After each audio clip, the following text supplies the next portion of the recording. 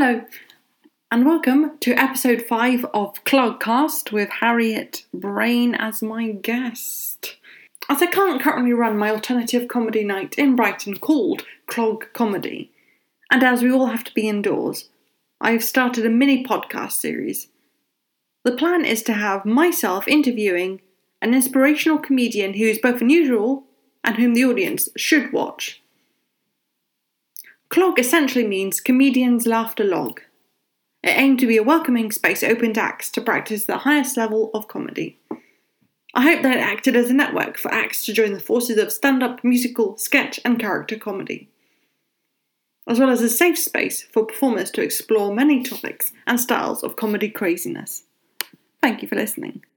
Today, on the 5th episode of Clogcast, I am interviewing the musical mistress and artistic extraordinaire, Harriet Brain. Woo! Thanks, Rebecca. It's great to be here. Thank you for coming along. I'm really excited to have you along. I've been wanting to have you on for a few weeks now. Thank you for coming. Oh, thank you. How are you today? I'm good. I've been outside, so that's good. I've had my daily dose of outside. I might read some book. I've been furloughed from my day job, so I've just it's a bit like I'm on holiday, but I don't want to say that because I can't really do anything fun. But it's very relaxing not being able to do anything, isn't it? Yeah. I'm not too bad at being chilled and just doing whatever. Yeah. Mm-hmm. Lots of rearranging things. Yeah. Oh yeah. I get you. Yeah. I see what you mean. It's tricky being furloughed, isn't it? So it's all right. I mean, I'm really lucky because it's the place where I work is sort of making up the other 20%. So I'm actually being paid what I would usually be paid, but to do no work. So it's a bit of a luxury, really. It was pretty fun. Feel like a little YouTuber. Yeah, little influencer. What have you had to eat so far? I've had actually nearly 100% toast today. I don't think I've had anything else except toast. I had toast with peanut butter, and then I had toast with cheese. Yeah, and I had some cucumber as well. So not a completely toast-based diet, but nearly. Excellent. I had cheese on toast. It's a really good one. I mean, we've been pretty much subsisting on that. For cheese and toast? Yeah. This next question is taken from Emergency Questions by Richard Herring. It's a little book I got that my dad got me, but I hadn't realised that he'd got it for me until the other day when he was like, "Oh, here, I've got this book signed by Richard Herring for you." Oh, and I was God, signed as well. That's so nice. I was like, "Oh, cool. It's good you found it now." It's really helpful. Useful in lockdown and definitely useful for interviews. Definitely. And this question here is, what is the least surreal thing you have ever seen, Corinne? The least surreal thing I've ever seen? That is very difficult. It's very difficult to think of something that isn't something. I don't know. Least surreal. But I see non-surreal things every day. I think it's a double-edged question where it has to be at some level of surreal, where it's above the normality of something, but then it's not that surreal, but it has that. Yeah, it's a hard question. But I think I'd even struggle with what's the most surreal thing you've ever seen? Well, what's the most surreal? I don't know, because you kind of think when you exclaim "Oh, that's so surreal." For some reason, those things don't stick in my mind. I once was about to cross Tower Bridge, and the bridge the bridge opened. That's pretty surreal from the ground view of it. And just seeing a road come up in front of your eyes, that was pretty surreal. Okay. But at least you weren't caught on the bridge. No, that's sadly not possible. That would be pretty exciting. But I've actually swum in the Thames once, and it was nice. It was fine, but it wasn't like in London. It was like upstream, and it was one of my favourite swimming experiences ever. So was it like in one of those little like kind of London kind of suburb streams where it's a bit cleaner and a bit nicer? It was the Thames itself, but it was like up in Hampton, or maybe even further up. But it was really clean, and there was like this building that we were all swimming to. I think it was probably like a boathouse, and there was like one of those little islands in the river, and we were all like jumping off something into the river, and it was really nice. It was like one of these like heat wave days, and it was probably 13 or 14 years ago, maybe more. Oh, age. Oh, that scene definitely feels very impressionist. Yeah, that's true. Like swimmers like sitting on like the grass, Actually, that's true. Like, but the memories are really like dappled. Like, that's true. Little men in hats, little wicker hats. Yeah, I've sort of superimposed those onto my memory of it. All the little boys wore little hats. Oh, sounds delightful. Thank you for that, like, just warming image on such a warm, lovely day. Pleasure. Such a sunny day. I'm swimming though. Oh, sorry. You can swim in your mind. That's true. It is very mushy.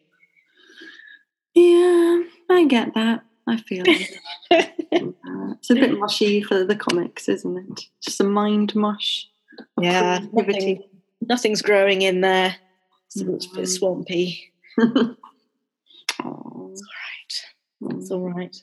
Carrying on from artistic imagery, I'm curious, you have, as well as a musical background, you have a fine arts background. Well, who is your favourite fine artist? My favourite, actually, well... Sorry. I have a sort of like, maybe not my favourite of all time, but I have like, he's really, really great. And he's quite young as well, because usually I quite like my dead artists, but this guy is alive, and he's really, really, really, really good. He's so talented and very like apocalyptic, which I really like. Okay. I like apocalyptic art and films and books. What's his name? Yeah, his name is Ade Adesina. It's quite a common Nigerian name, I think. Nigerian. I hope I've got that right. But he does these really huge monochrome prints, and we've got one in the flat. Like my boyfriend's mum has got one. Oh, wow! It's amazing. And it's sort of like a futuristic cityscape, with like a shipwreck in the foreground, and like a sort of field of solar panels, like spreading out from where the shipwreck is. So it's like all the water's gone and the earth is really scorched. It's really great. I hope you picked that all up, because I was facing towards it. Oh yeah, it should be fine. Yeah, that's it.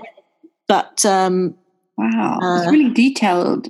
Yeah, it's a lino cut, I think. Mm-hmm. Oh, well, that's really good. Like, I'm not very good at like printmaking. My hands are too clumsy, and I just, because you know that main goal of printmaking is to make sure that the borders do not get dirty. But when I like art school, I just couldn't get it right. So I was like, oh, I hate the processes. Oh, I love the processes. What did you sort of do mostly in art school? I did fine art, new media, and that was like digital or maybe image. Cool kid. Like computer sciencey art. Do you know what I mean? Like where it's like you code something. Mine was more traditionally like digital photography and video work and stuff. Awesome. I dabbled in that. I made I made like a stop motion animation. I made a couple of other little silly films. Like but yeah, I mostly did printmaking, funnily enough, which is probably why I like Adesina so much. But yeah, I love like anything with a process. So I really like printmaking. Yeah, bit of a geek. That's okay. Yeah, like fine art's all all fine arts are good and empowering, and they all combine together. So it's a good supportive field, I think. Yeah, true. Fine art and comedy and performance art and all the and true. For your like main practice of like printmaking, what themes did you explore? Oh, all sorts. I did a lot of I think it's quite a typical thing of like uni students to do. But I was very obsessed with like my own body and like my boyfriend's body. It was quite bodily. Do you know what I mean? I didn't do any sort of like things with like wax and hair like a lot of people did. That was very popular.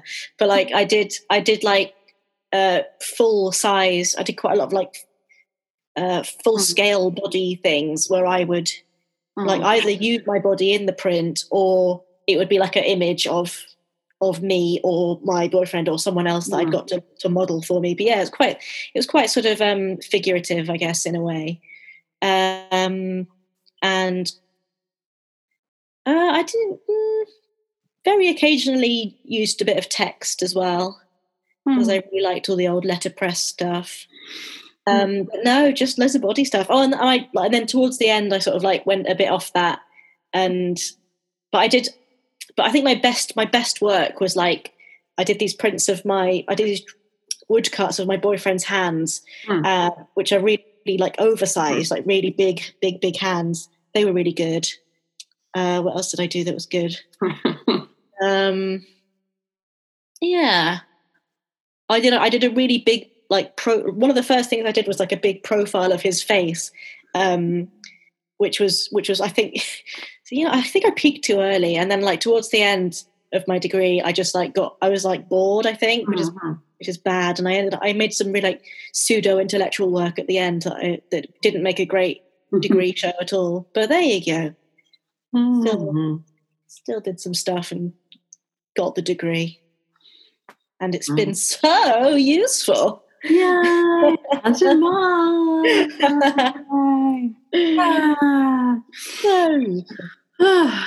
Sorry.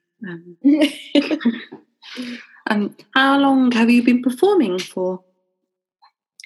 I know it's a stereotyped question. It's quite a tricky one because, as in performing comedy, as in like at comedy clubs and things like that, about 4 years. But then I was doing bits before that, but like not in a comedy context, but I was kind of doing my act like a couple of years before that, very occasionally, at like as performance art in a way. When I was allowed, or when someone asked me to. So I did I headlined a poetry night once, which was great. They were all absolutely desperate for a laugh. So that was a poetry night. That was still one of my best gigs ever, and it was probably like one of my first gigs ever, doing what I currently do. And I was like performing as part of like various bands and things at uni, and before that as well. So yeah, performing as a, and I was in like a couple of plays, like I did a bit of Gilbert and Sullivan at university because I am one of those kids. Oh, was. What, like Gilbert and Sullivan kid? Yeah, just terrible Victorian musical theatre. Loved it. Don't regret it. Yeah, so performing quite a long time, but like doing what I do now, only about 4 years, yeah. Okay, yeah. That's definitely interesting. Like, who knows if I'll go back to it? Okay, well. Yeah, that's definitely like interesting because I heard of like the other like kind of associated like performance like stereotypes of like, oh, that person is a musical geek, like they love musicals, like, oh, got front row seats for Hamilton, they love it. But I've never heard of a Gilbert and Sullivan like child, like a Gilbert and Sullivan aficionado. Wow. I think I'm over-egging the pudding a bit. I did one Gilbert and Sullivan play and got really, really into it for that semester. But other than that, I wouldn't say I know very much about Savoy opera, but it's a great thing to get into if you're if you want to laugh, basically. Mm-hmm. It's definitely unique. There's a lot of maybe not quite culturally appropriate stuff in those old Edwardian brochures of like it's really Victorian stuff. Yeah, like they're playing one of they're playing We weren't that woke, I don't think. I mean, we didn't do that. we did Patience, which is not a very well known one and doesn't really have any racial aspect to it at all. And neither did the Society. I guess that's fine. But yeah, no, not a particularly woke group, I have to say. Oh, but very sweet and fun. It sounds, I love a good bit of old, like, kind of Victorian-y, Edwardian-y kind of staging of stuff. It just feels a bit extra special, a little bit extra precious. With your musical background, what is the writing process like for, in particular, musical comedy? I'm not very well versed in that area. Well, again, I think everyone's is a bit different, but also, mine's a bit different. Actually, I was like thinking about all these different songs that I've written, and it's very different depending on whether you're writing a parody of a song or making one up, making the tune up, and everything like that. Because if I'm doing an original song, which I've been doing more recently. I used to just basically only do parody songs, but now I've sort of like branched out a little bit. But so, for the original songs, I'll start with the lyrics. Like I'll write like a whole song, and then I'll try and like put it into a tune. And sometimes that works well, sometimes it doesn't work so well. But I think as long as you sort of like write something that rhymes vaguely, you'll be able to put it to a tune. And then and that's pretty good because it means that you can try and write jokes into it without being like restricted by like the structure of a song already. You can but I'm still not very good at that yet. But then the parody songs will usually start with the parody song, and I'll think, I really want to write something to that tune. Whether it's like, because I really, really wanted to write a song to Cher, like "Do You Believe," and so I did that for my the show that I just most recently did. But then it also ended up being like a medley, which I love medleys, and it ended up being like a medley with a Kate Bush song as well. And I was just like, this is the best thing I've ever written. But it objectively isn't. But I really liked putting those two songs together. A bit rambly, but that's basically it. That's okay. You can never go wrong with like Cher or Kate Bush. Exactly. You can't wrong because they're just both equally amazing. I love them so much. It had to be done. I know. I was so proud of myself. Icon. I realised I forgot to ask a question previous to that. What/who inspired you to get into comedy and performing? I don't really know. It was I sort of watched a bit of live comedy because I went to university in Edinburgh. I went to ECA, and you can't really get away from it there because I did a couple of sort of student jobs during the fringes for like a few years. When I lived there, and so I saw a lot of comedy, I'd say, and I also saw a little bit in term time as well. You know, when you'd like, because there was like a student comedy night in the Pleasance Cabaret Bar. And so I'd see stand-ups, but they were a little bit of the same genre, if you know what I mean. They were all a little bit male and all a little bit did the same sort of material. So I don't know if I'd say, so my stand-up isn't really, if you can call it that, it wasn't really inspired by that stand-up, I don't think, at all.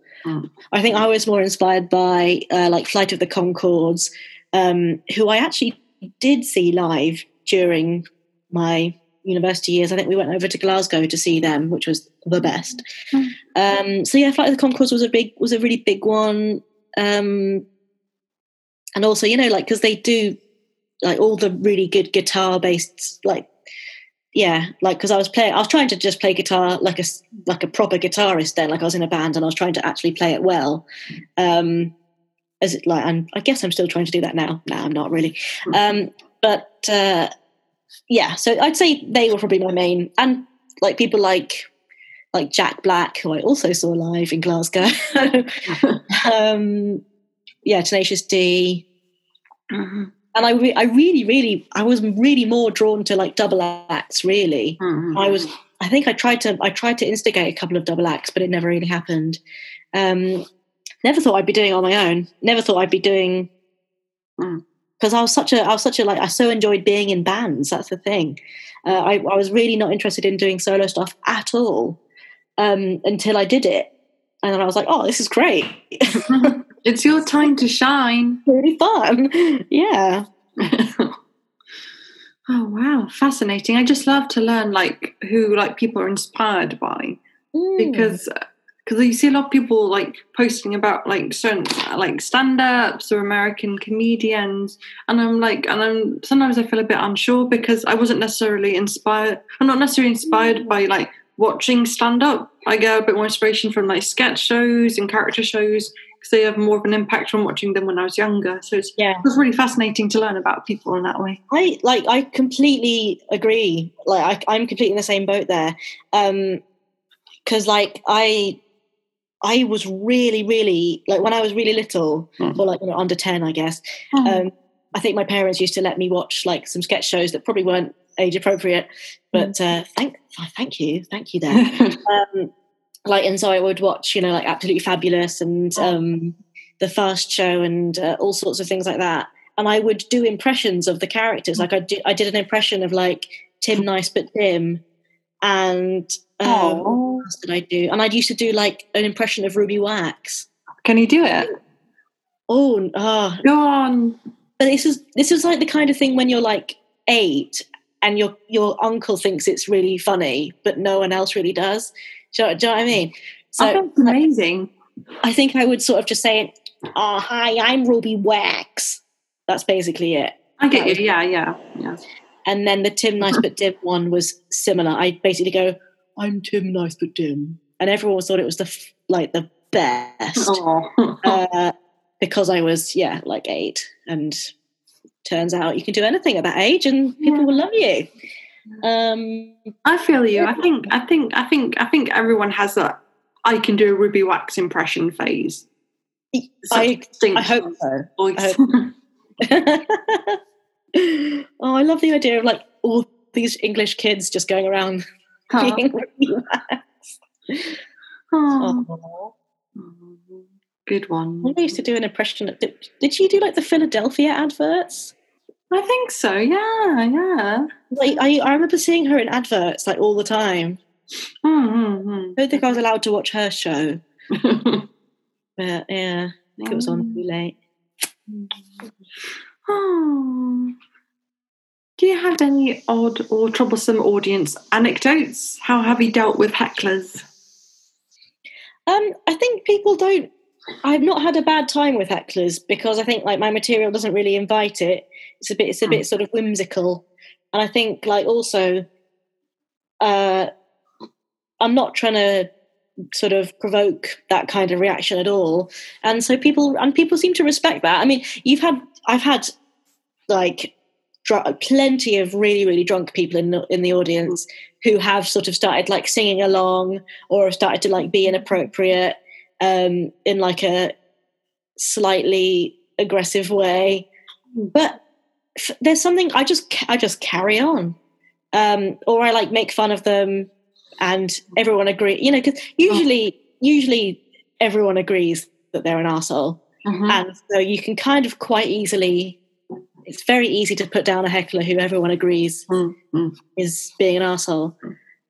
Because I'm not. I don't think anyone could say like, oh, like, you know, she was asking for that heckle, because I don't really engage in that way with the audience. I try to sort of like be nice to them, and so there's not really any like instances which stick out as particularly malicious. But like there was this really funny one where I used to do this song about Charles Rennie Mackintosh, the Scottish designer, and I used to, because he's not like hugely well known, like he's not like a massive celeb like Tracy Emin or Picasso, or like one of these people that more people have heard of. I used to do this like preamble, like to sort of give some hints about what's about to come, but then the joke, well, I got a laugh when I revealed who it was, because people were like racking their brains. And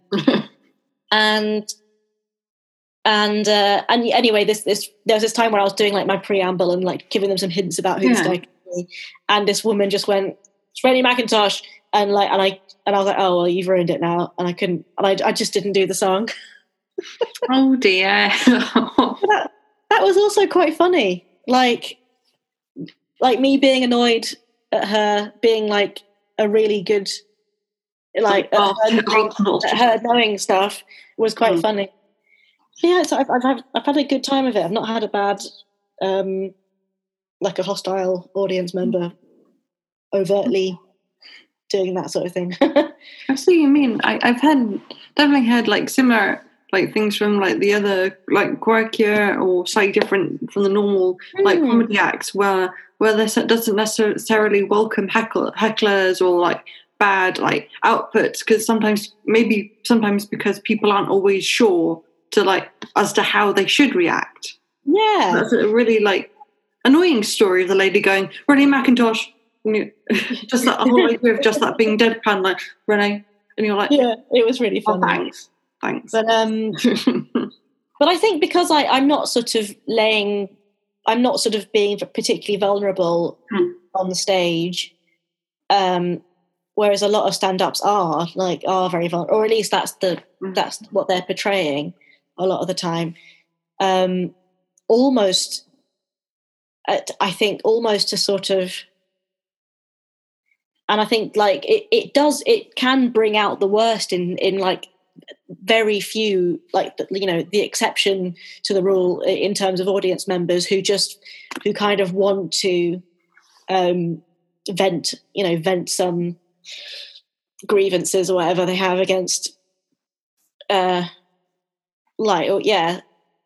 then they get sort of, and also because I was doing this, actually no, I was doing this gig, I think it was a preview actually, and it was very, very difficult because there were these two guys who just come in not knowing what it was, and it was very early days of the show, and I was still trying to like put it together, and so what they thought was going to be a guy with a mic doing stand-up turned out to be me trying to workshop my show, which to be fair wasn't what they asked for, but they could have just left. But what they instead did, it was free, but what they instead did was say, they were like, "Oh, lay into me." They were like, "Lay into me, come on, like insult me."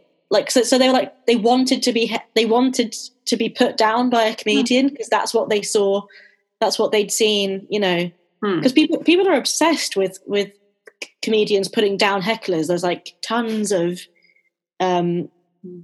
like viral clips of that happening, and so I think people just assume that's like an intrinsic part of going to live comedy, which is a bit annoying. So they wanted it. It's a weird genre, yeah. So you see people like just like blowing videos up, like kind of like maybe hoping to get that like chance of just saying like, "Oh, watch this comedian fail." Like, "Oh, cool, that's great. You want to film that? Thanks. That's respectful, isn't it?" I know. Take it seriously. Sorry. Yeah. Combative. Yeah. Some people just they like combative things, which is absolutely fine. But it's just not what I was going to give them. They were like, I mean, they just didn't get it really, which is no one's fault. And then they left. Eventually they left. But I think they bought me a drink afterwards, so they knew that they'd done something wrong. They weren't sure. They weren't quite sure what. Seeing as the night said comedy on the door, so they were confused. Because that's what they thought it was going to be. Like they thought they could, chat to me, and I would like put them down with wicked insults. Insults. Emphasis was completely wrong, but you know what I mean. Oh my! Oh, for your shows, Total Eclipse of the Art and Les Admirables, what was your like development process for your fringe shows? Very haphazard. I'd say the Total Eclipse of the Art show, that was something that I think I'd sort of been subconsciously working on for about 2 years. Because a lot of people with their first show, it's the culmination of a lot of your thoughts for a long time usually, and then the second show is something that you've had to sort of put together out of nothing a little bit more. Do you know what I mean? So yeah, the first show came together quite. I basically had all this material already. It was all extremely similar, and I just had to put it into a nice, not narrative, because it's like not narrative at all. I just had to put it in a nice order, like you would like an album, like a music album. And I think I tried a few different ways, and I kind of succeeded. But at the same time, I didn't have anyone telling me. I didn't have anyone telling me it would be better this way or better that way. Because even if I'd asked, someone, a sort of mentor-y type person to help me with that, I don't think they would have known what to do either. So that came together. I think the best way I can describe it is like a music album, I would say. And I kind of wrote bits of stand-up to go, or like links between the songs, a lot of which were very lame, but the standout bit was the songs, and I was happy with it in the end, and it was really fun to perform most days of the Fringe. Yeah, it was an awesome show. Yeah, it's a really good show, listeners. Well, I really liked doing it, but it was so really weird for a first show, because usually people are expecting this is who I am, a little bit of a story of your life, a little bit of context as to why you are the way you are, whereas I was just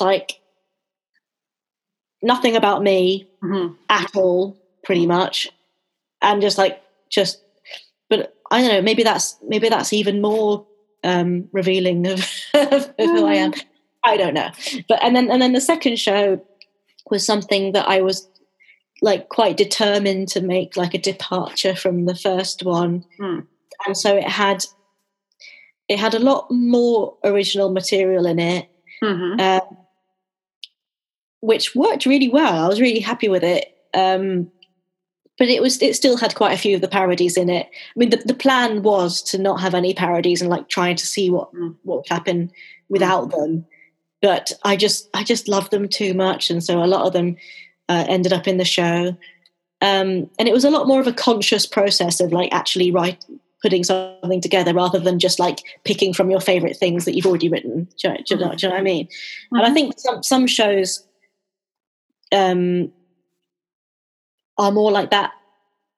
For some people anyway, because I think a lot of comics I've sort of listened to interviews with, kind of more in-depth, geeky, sort of comedy writing interview type things, either their show comes together from 5-minute bits that they've written, and they kind of put them together, and then they stick an ending on it.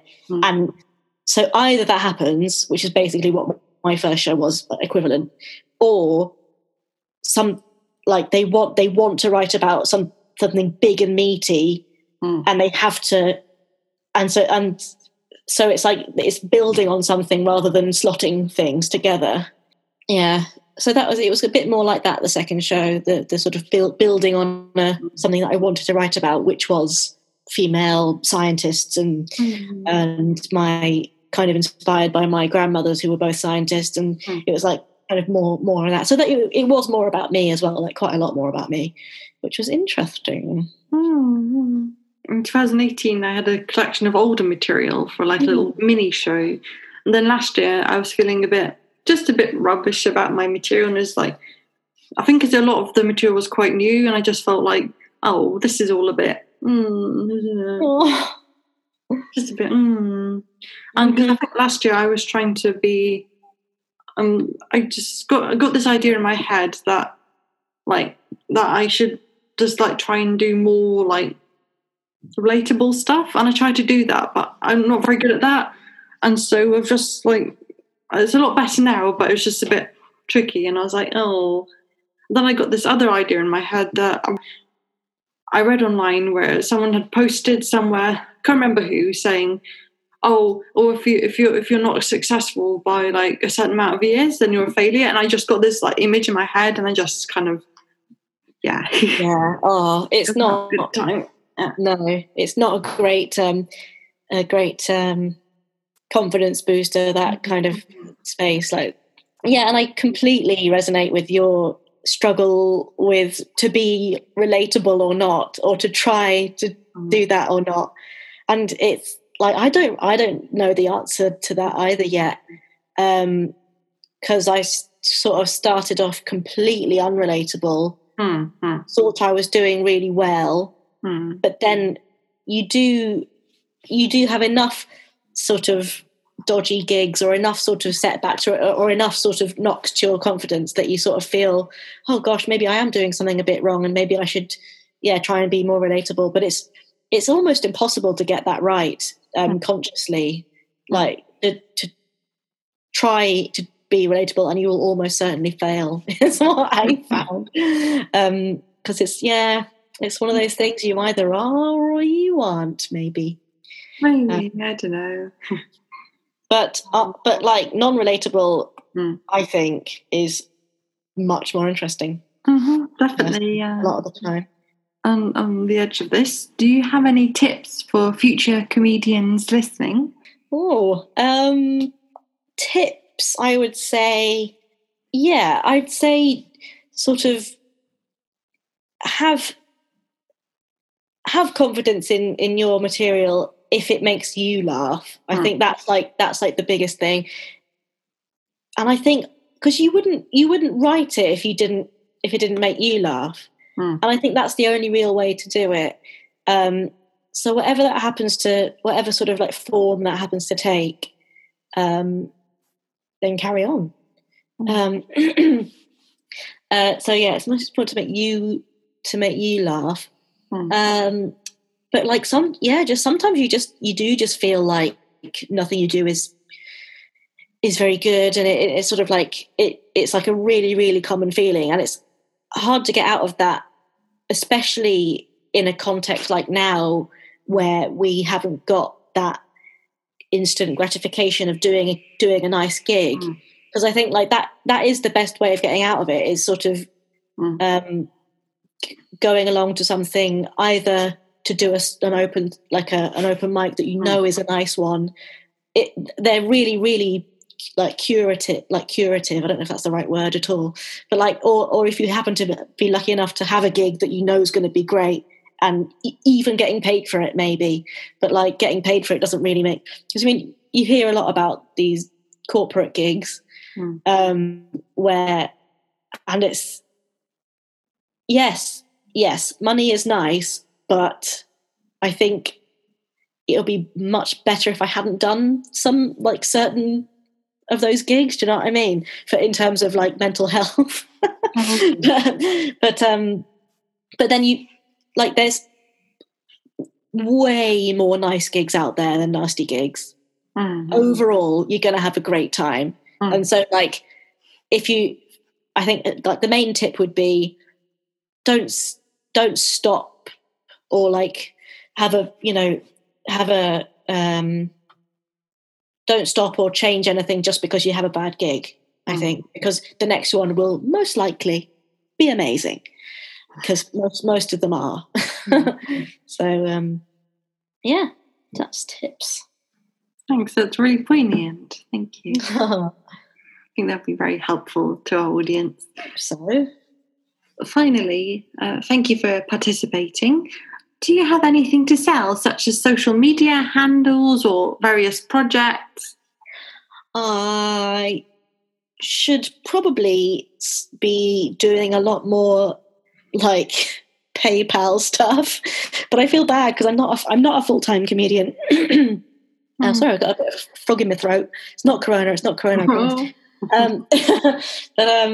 But yes, but I'm not really. I haven't really got anything like. I don't have coffee like the buy me a coffee thing or anything like that. But what you can do is listen to a free podcast that I do with Beck Hill and Dr. Lucy Rogers called the Design Spark Podcast, and it's all about technology, but it's very funny. I hope, and so you can listen to that, and always you could rate and review it if you're feeling particularly generous.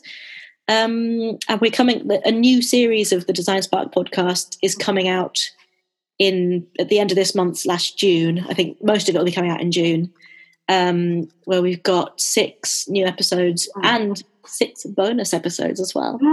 So it's our biggest series yet. We've got like a couple of special guests as well. It's going to be great. So, but yeah, you've got 2 series to listen to, which have already been, already ready for you to listen to on, and I think any podcast platform. I think wherever you get them.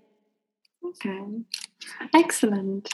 And on like Twitter and all that, and Instagram, I think I'm just Harriet Brain because it's quite an unusual name. So luckily, I can just be called Harriet Brain on my social medias.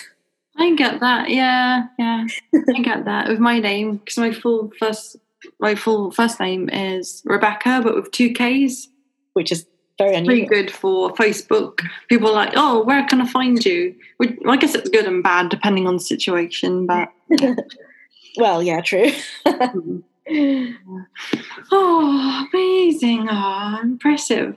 Well, I think that wraps it up for the questions. A big round of applause to the lovely Harriet Brain for spending a lovely, somewhat warm afternoon inside for us. Thank you. Oh.